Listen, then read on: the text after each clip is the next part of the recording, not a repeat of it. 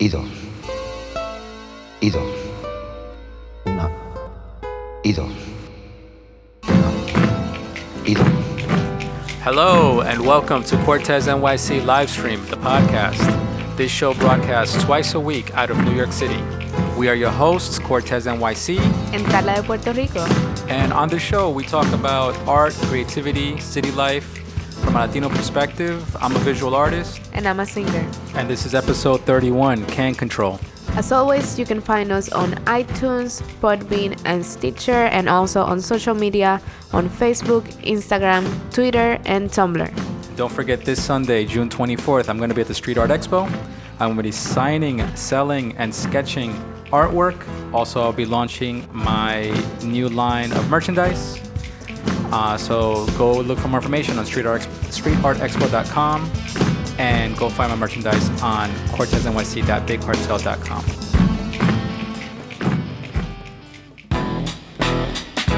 All right, Can Control. Let's talk spray paint. I think I'm going to start this episode with a little history about two companies.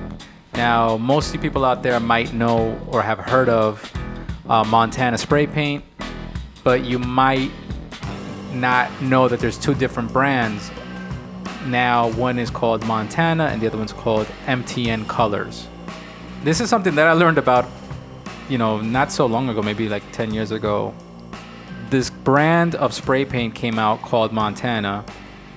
One was a Spanish brand, and then a German brand came out and tried to take the name and make their own brand, and the German brand is the one that ended up becoming the popular one, which everybody knows of, which is Montana. But the original one is still sold, and people still use it, and they still buy it, but people don't really understand the differences between the two brands. So I'm going to read to you guys from this article on artprimo.com, which is a graffiti shop kind of website. And this article is called The Story of Two Montana Paints, a tale of dreamers and corporate schemers. Spanish Montana is the first true graffiti paint. And they say Spanish Montana because literally it's from Spain, and literally the colors and everything are Spanish named. So instead of green, it's verde, instead of, and then people... And they have the factory out there, too. And they have the factory out there, and English speakers that use this brand don't realize that when they say verde, they're actually saying verde, which is just green. Exactly. And they don't realize that it's an actual Spanish brand. Exactly. Or Amarillo is not Amarillo, it's... Amarillo. Which is funny. So Spanish Montana is the first true graffiti paint. The brand was conceived by graffiti writers and as such is viewed by those in the know as the real Montana. In 1993, two Barcelona writers known as Muki and Capi came up with an idea to create a true artist color, frustrated with the poor quality sprays available in the market, because back then we used to use Krylon and Rust-Oleum, and I think out in Europe they used to use Belton. So they were tired of the poor quality of sprays being used, being sold in the market. They decided to create a brand of spray paint that would soon change graffiti as we know it. They approached Jordi Rubio, the commercial manager of Felton, an aerosol producer, and the idea of creating a line of spray paint specifically for graffiti writers was born. They laid out their vision of the paint line with more colors, better coverage, and more control. That was a big deal back in the day. In the 90s, that was around the same time, in 93, when they came out with this spray paint brand. That's when I really started doing big productions, and there was a need for people like myself that were raised on like this very limited palette to explore more colors and try to do bigger productions, more refined artistic productions. And these brands were the brands that kind of innovated that, which led us to what we have now, which is like Iron Lac and Montana and all these different brands. And back in the day, you had to use just the colors that you had from the hardware store, like exactly. Whatever we could find. Yeah, just so those. There was no way to mix and match. We could mix them ourselves, but then we have to be scientists and start exactly. mixing spray paint. They went through all their businesses, back and forth, like their business negotiating, trying to figure out how to get the factory to make it and all these things. Eventually, according to this article, in 94 they came out, they debuted their line. at an event organized by Mookie and Cappy called Aerosol Art. News of the paint's cheap price and high quality quickly spread through the underground, and soon Spanish Montana was shipping all over the continent. It also mentioned that they were selling it first in Barcelona, that's where they originally started selling this spray paint. So it says here, this of course attracted money interest, right? And German Montana. By 1997, Spanish Montana's reputation as the primo spray paint in the graffiti world was firmly established. Mookie and Cappy and Jordy's company was pushing 50 employees, and the trio were weary of overexpansion. All the paint was still homemade at their Barcelona facility, and they feared of branching out because it would ruin the integrity of the product. They did not want Montana to become McMontana, like a McDonald's version of Montana. So they began licensing foreign distributors, and apparently this led to distribution through Germany. And that kind of opened them up to Europe, to a bigger part of Europe. And I think that's where it started attracting other business people to look at it more on a business side and not on a doing it for the love of spray paint and artists and all that. And I guess that's where they took advantage of the invention of the Spanish artist. Exactly. So it says here, German Montana made a very lame attempt to gain the rights to the brand Montana. What they did is they found another company that had a claim to Montana through certain parts of Europe. Montana. It was a company in Switzerland that already had the rights to the name Montana. So in 2001, they combined and they ended up forming a company called the German Montana, which is what we know now. In 2003. The German Montana releases the first main line, Montana Gold, which despite the sleazy corporate history behind it, is actually a very high quality spray paint admired by many artists, which is true. Yes, Montana became the premier brand because it made good paint. It kind of took what was already established and built on top of it. And now that's like the go-to. Now that's the go-to that any art student will go to, and go to an art supply store. They're going to find Montana, the German Montana. They're not going to find the Spanish Montana. So then what about MTN Colors? So MTN Colors is what the old Spanish team ended up becoming. Oh, I see. When they realized that Montana, the name, the guys ran away with the name and were able to still use it throughout certain countries in Europe. They realized it wasn't worth battling that, so that they figured they would just change their name. So they changed their name to MTN Colors. And what they did is they started a line, and this makes a lot of sense. They have their line, which is the 94s. They call them the 94s. It actually has a 94 in it. Yeah, and that's referring to the year that Montana was born in 94. Montana Colors still does their thing. They have Montana Hardcore. They have certain, subcategories within their line, different price points and whatever. But I think it's really interesting to realize that even within the spray paint brands, there is this Spanish, English, German, whatever, like all these, subdivisions. Yeah. Within even the graffiti community. Yeah. Where, you have like the Spanish culture representing themselves within this graffiti culture and making their own inventions and all their own things, and depending on what you're used to using, you're probably going to end up using a certain brand. Exactly. Because it's coming from a certain place. But yeah, so Montana, the story of the Montana spray paint is very interesting. I think it was something that I learned, like I said, not too long ago, and it was an eye opener because I didn't really know too much about it. Being a little more older, I really couldn't care less where the paint came from. But now knowing the history, I think it makes me more like aware of it. You know what I mean? Yeah, definitely. But now speaking of spray paint and paint that I like to use, I do think Montana is the German Montana is the one that is my go-to just because it's more accessible. I can find it easier. And out of their brands, they have the gold, the black, the white, the chalk, the ultra wide. For me, the black is fine. That's the one that I go to. I'm not really into the gold one. Montana Gold is like supposed to be their highest quality and all that, but I don't really get into all that. I think for me, Montana Black is fine for the price and what it does. It's very good. the MTN colors, the Spanish Montana, the hardcore was very strong pressure. So it would, like if you were doing like big pieces, like very large pieces, it was pretty good because it would have really opaque coverage and you can really spray hard. The 94s and like the more finessed spray cans are a little lower pressure and they kind of tend to clog a little bit. I don't know if it has to do also with, you know, just the way that the factory makes this can, that maybe they just never got past that formula to make it smoother. But a lot of spray paints clog up also. Another brand that I've used that I'm not that crazy about, but it works pretty well, is Iron Lac. A big complaint about Iron Lac is that it stinks. Like it's a very heavy smell. So if you're sensitive to the smell of spray paint, you know, aerosol and enamel and all that, like it's gonna get to you. It's gonna bother you. I've heard about Cobra. Have you used Cobra? I use Cobra. Hey, how do you know about Cobra? I don't know. I guess I'm learning. Yeah. What do you think about that brand? Cobra's pretty good.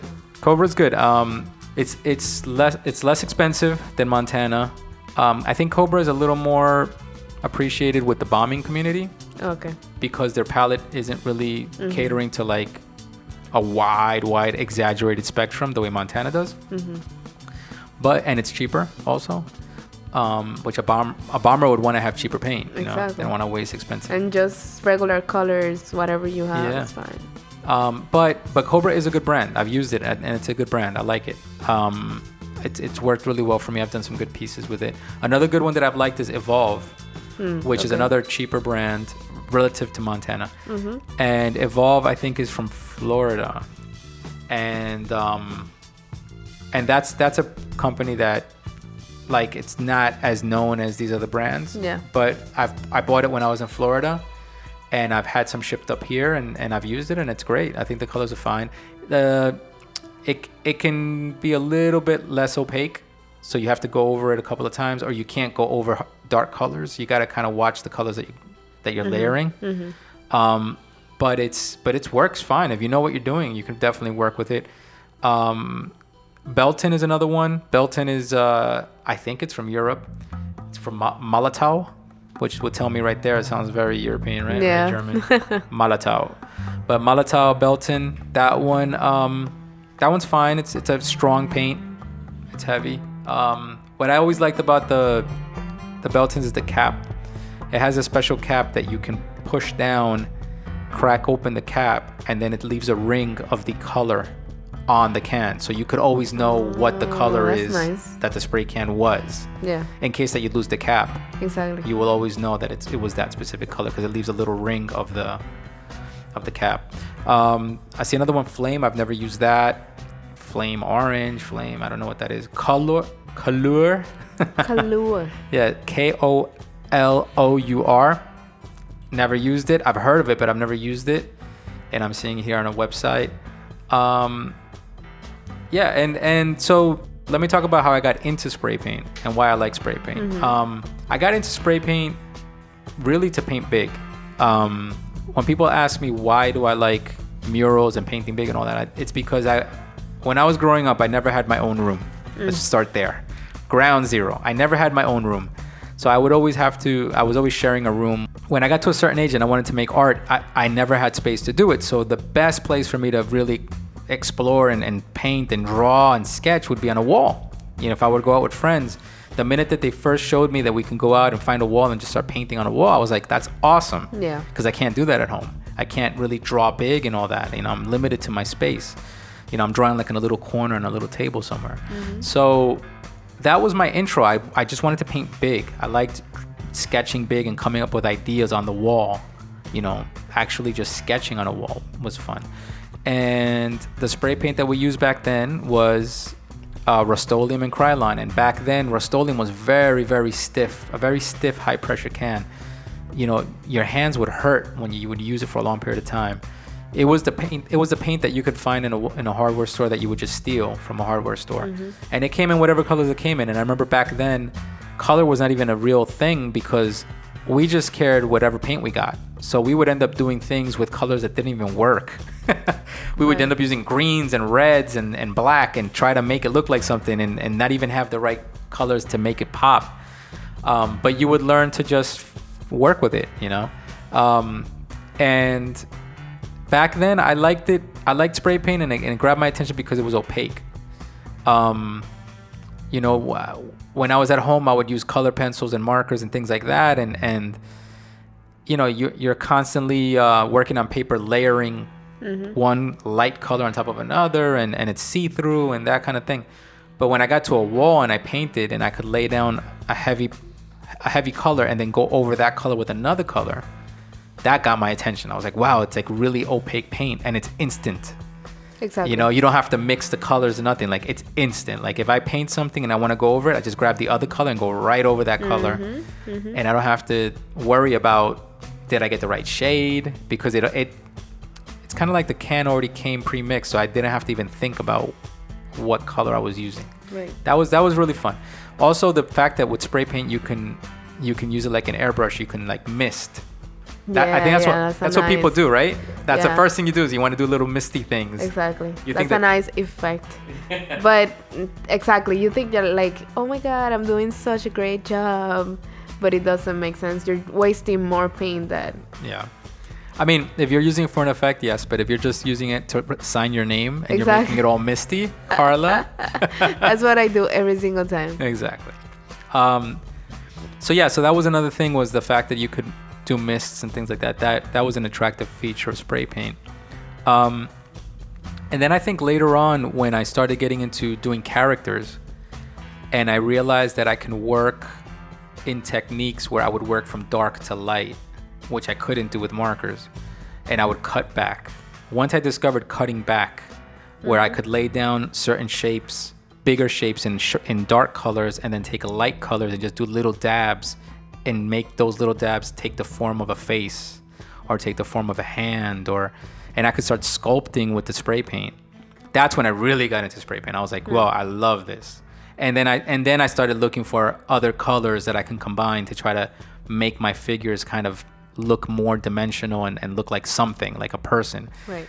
So I think that, and that was in the 90s. That was around the early 90s when I started discovering that with spray paint. And back then, at that point, then we stopped using Rust-Oleum and we just only used Krylon. And then we started getting with different caps, like getting caps from other kind of products to be able to get a stronger, flatter dab of paint so that it wouldn't be so misty. And it was almost like having a paintbrush. And that started really making me enjoy spray paint. And then now I like spray paint because of now it's the variety of colors. Yeah, now you have a huge palette. Yeah, like now I really enjoy being able to go to a store, pick my palette, not have to worry about mixing paint or anything, go up to a wall and paint, and know that those colors are really coming out, and they have such subtle hues of muted tones. I love the muted tones because they really, it feels like you're painting with real paint. Yeah, now you even have transparent and like little, like kind of glittery type of paint. Yeah. That it has like some kind of like shine to it. Yeah. And another thing is like it's fast drying, so you can paint and within not even a minute the paint is dry. So it's a very fast medium, which is great if you're working on a large scale thing because you know that you can knock it out fast. I think overall I would say people go out there, experiment with spray paint. I recommend it for everybody, whether you're a graffiti artist or not. I think spray paint is a great medium. It's the modern tool for painting. Use it. This is what we've been waiting for. Estás haciendo todo igual, no tiene ningún color el paso que hace. Separa menos tiempo. 1, 2, 3, 4, 5, 6, 7, 8, 9, 10. Culture Talk. The Latino, Hispanic, Spanish, Puerto Rican, Colombian version. Special edition. What are we talking about this time, Carla? Yeah, so this Culture Talk, we want to give you guys some definitions. What does it mean to be, or what does it mean Spanish, Hispanic, and Latino? And we want to go over that, and then we'll go over how can you define yourself. Okay, so let me give you guys the definitions real quick from Google. So for Spanish, The definition says relating to Spain, its people or its language. I would even add its food and its music. Also, the Romance language of most of Spain and much of Central and South America and several other countries. So that's the definition under Spanish. If you go for the definition under Latino, you hear relating to Latinos, or another part of the definition is a person of Latin American origin or descent, especially a man or boy, because it's Latino, the masculine, not Latina, the feminine. And then Hispanic, the definition for Hispanic being relating to Spain or to Spanish-speaking countries, especially those of Latin America. A Spanish-speaking person living in the U.S., especially one of Latin American descent. I think that is a key description right there. A Spanish-speaking person living in the U.S., especially one of Latin American descent. That's Hispanic. Our research, we found out that these things overlap. Yeah. So the important thing to know about these terms is that, for example, not all Latinos are Hispanic, and not all Hispanic are necessarily Latinos.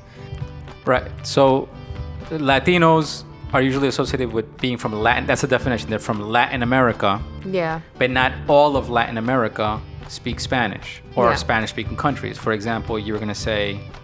Yeah, like Brazil. Brazil is part of South America, which is part of Latin America, and they speak Portuguese, so they don't speak Spanish. And also in South America and Latin America, there's many countries, Yeah. like I think Guyana. Guyana, right? That they don't speak Spanish. They're not even associated really with Latin America. That's yeah. But they are in South America, and they're in the center of all of it. Yeah. Also in the Caribbean, like Jamaica. Exactly. Jamaica is not considered part of Latin America, Exactly.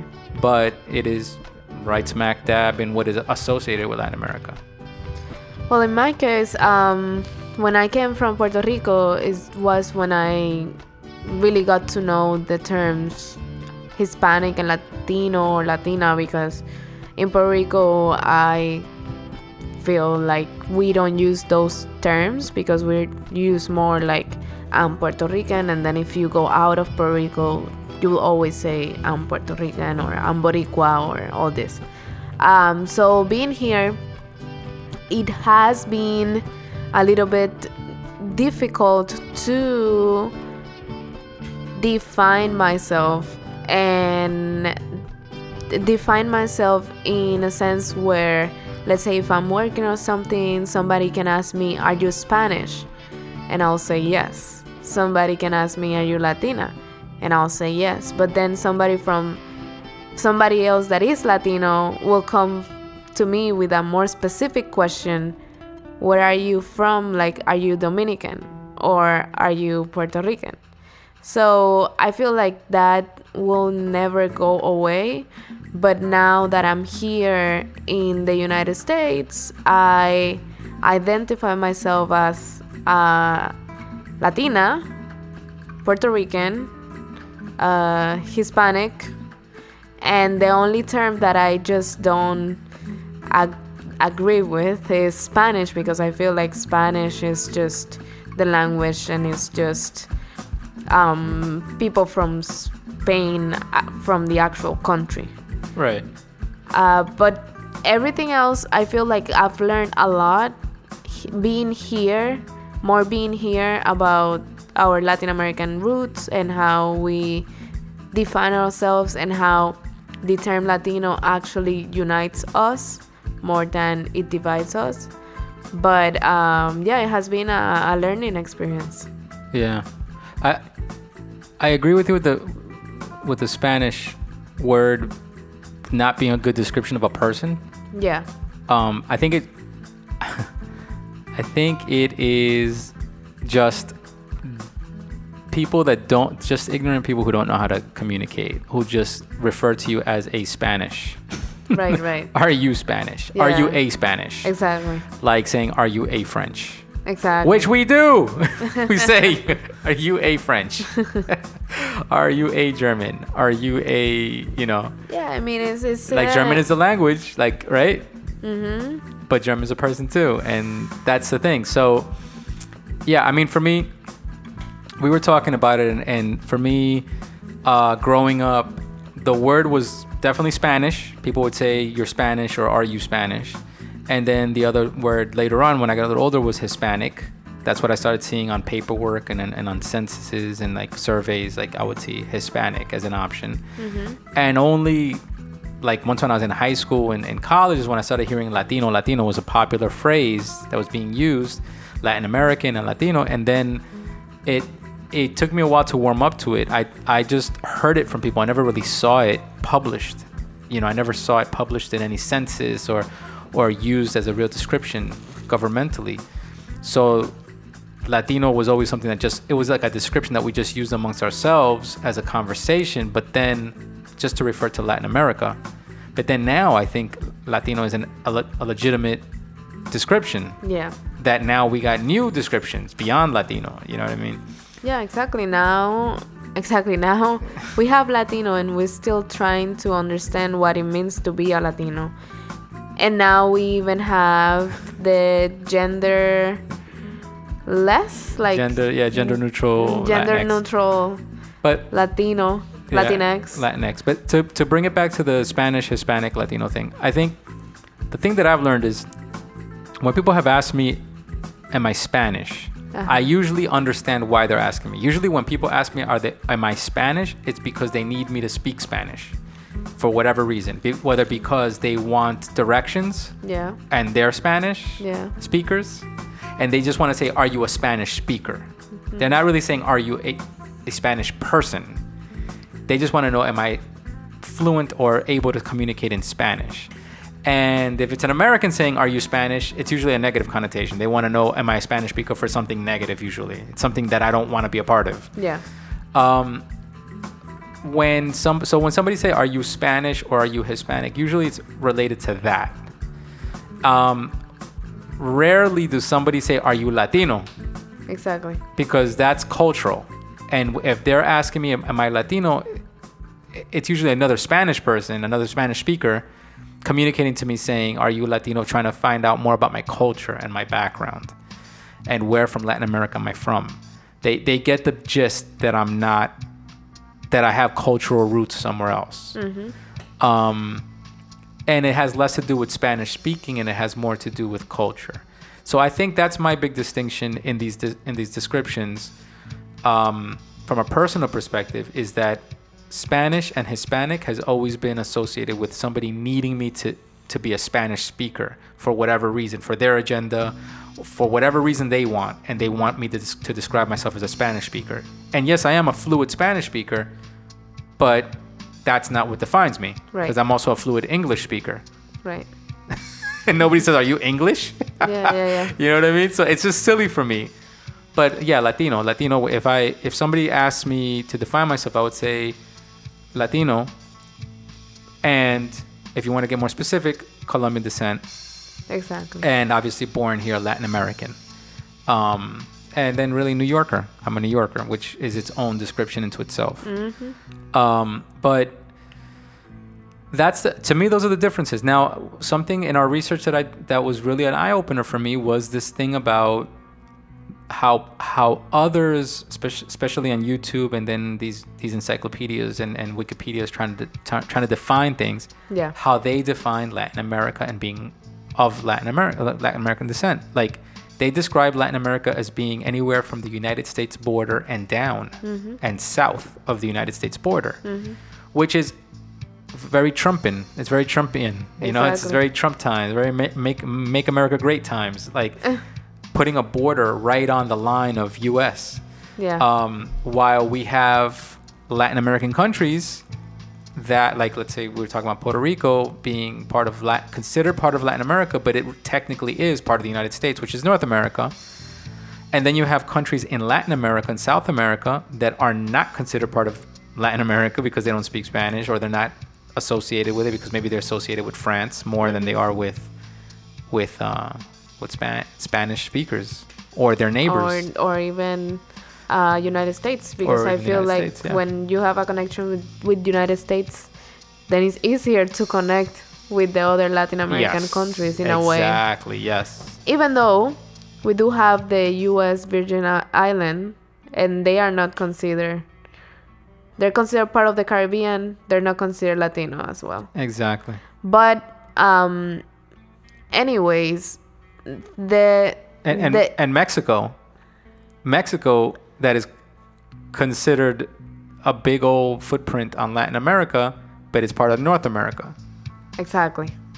Mexico is not Central America. Mexico is North America. That's why the FIFA World Cup 2026 is gonna be North America, and it includes Mexico. Yeah, I feel like before we were having this discussion and I wasn't getting your point, but it wasn't on the thing of let's put a border and divide ourselves, but in my point of view is that for a person to be called Latino, they need to be outside of Latin America, and that's why the term is used mostly in the United States, and they should be from Latin American descent, and that's what makes them Latinos. But, and this is where we were getting into the debate back and forth, Yeah. I feel that Latin America being described as anything south of the United States is a misrepresentation of what Latin America is. Latin America is all of the Americas, North and South. The Latin portion, right? The Spanish-speaking portion. That's what the description is saying. It's saying in the Americas, North and South America. In North America, there is a huge population of us that are speaking Spanish in North America, in the United States, technically not in south of the border Latin America. Yeah. So we are representative of Latin America in the North, and we populate Latin America, which includes North America. Yeah. North America is a part of Latin America due to its people and its languages. North America is part of Latin America. If we think about it in terms of how many generation of people already have contributed to United States society and economically, then we can say, well, yeah, obviously United States is built up from and by Latin Americans. Exactly. Plus every other immigrant that comes to the United States. And there are Latin Americans who do not speak Spanish. Exactly. Yeah, that's another point. And that's another huge part of the population. Because of that many generations that have already been born and raised here in the United States, we have generations that don't speak Spanish, but they consider themselves Latinos because they identify with the culture. But also because of the United States, this is what I was trying to explain to you, the United States taking over territories that are Spanish speaking, they are taking in Latin American culture by taking over those territories. Because they're creating immigration. Yeah. And they're taking in cultures that are Spanish speaking cultures into their... True. So they are a Latin American culture. True. Just by taking in Mexican borders, by taking in that whole area of the United States that used to be Mexico, and places like Puerto Rico that are part of Latin America but are technically now part of the United States. They're taking in their people. And by doing that, you're taking in the culture as well. And then you're, as North America, you are part of Latin America. And I think that's something that you can't have it both ways. You can't be North America, the strictly English speaking. It's not human. It doesn't make sense. Yeah. There's no real borders. And right? that's why they don't have an official language in the United States. But I mean, it's gonna be interesting to see where this is gonna end up. Like, when is gonna be the point that finally they're going to accept no, you know what? Yeah, we have all these people here.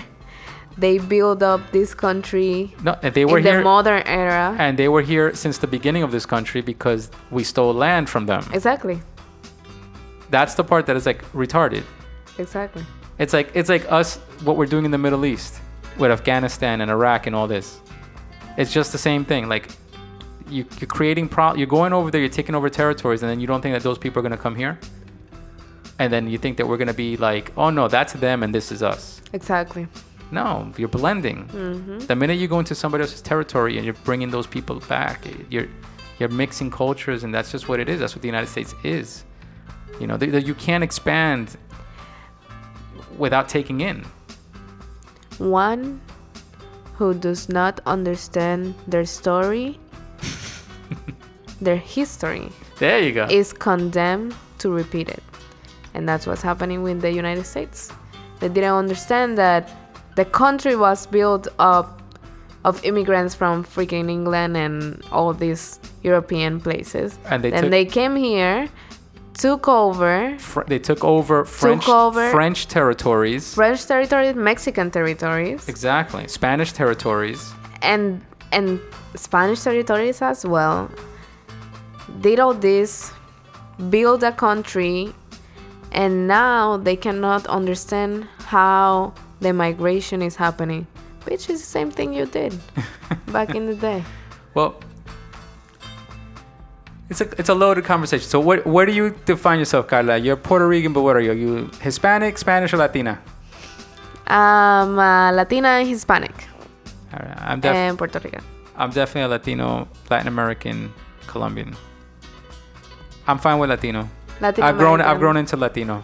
When I was a teenager, I didn't really identify. It was hard for it to come out of my mouth. Yeah, I'm okay with Latina too. Like I see myself as a Latina.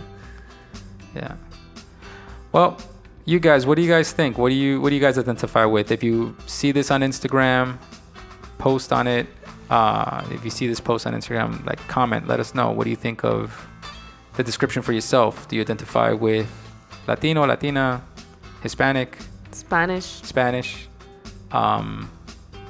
Chicano, Boricua, Dominicano, Colombiano, Peruano, Mexicano? Yeah, let us know what you think. I mean, this is a multicultural conversation, and there's probably cultures that we're not even realizing right now in this conversation that we're not speaking about because we're not even aware of. Yeah, and it's just exactly what it is. It's a conversation to understand where we stand in it.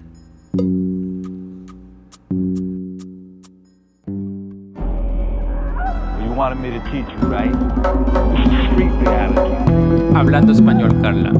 Yes. Okay, let's start. What is spray paint? I know we covered this before. Pintura de spray. Pintura de aerosol. Yes. Really? Yes. Pintura de aerosol. Yes. Pintura de aerosol. Okay. Aerosol. Next one, home. Home? Casa? Hogar. Hogar. Home is hogar. Casa is house. Yep. Home is hogar. Yep. Next one, wall. Wall. I think we covered this right. Pared? Yes. Next one, techniques.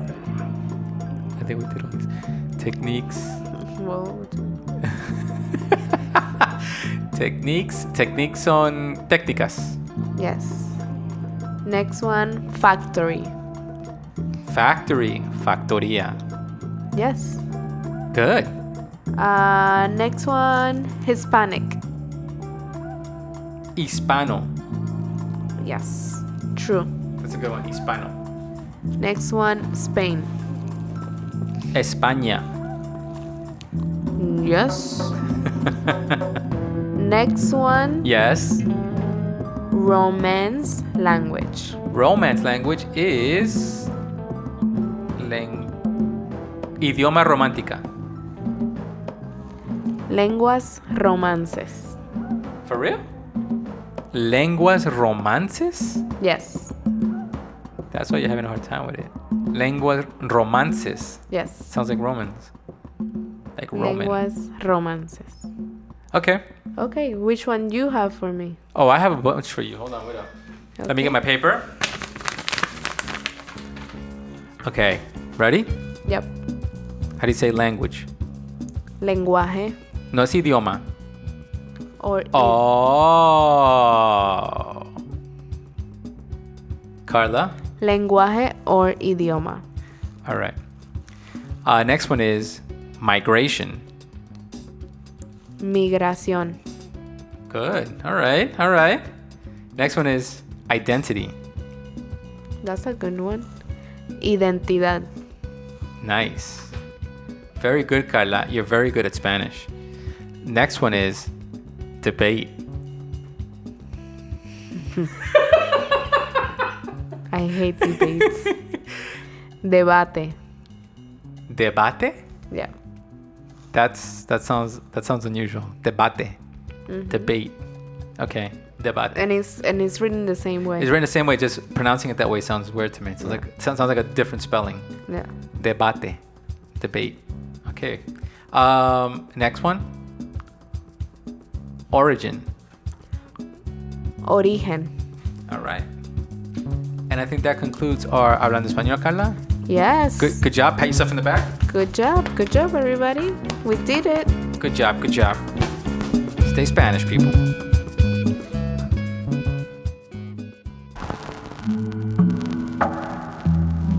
Another episode in the bag. Yep. All right, so next episode is going to be episode 32, Sweet Expo. In Art Life, I'm going to talk about, because I've been preparing for the Street Art Expo, I'm going to talk about how to prepare for an art convention. And on Culture Talk, we're going to be going through a list of Latino desserts. That sounds delicious. We should do a taste test. Yeah. And we should taste them as we talk about each one. That's a great idea. We should take one spoonful of each one. I already got my picks. I already know which ones what I want. Me too. I don't know what you would want. And we're going to be hablando español. Yes. All right.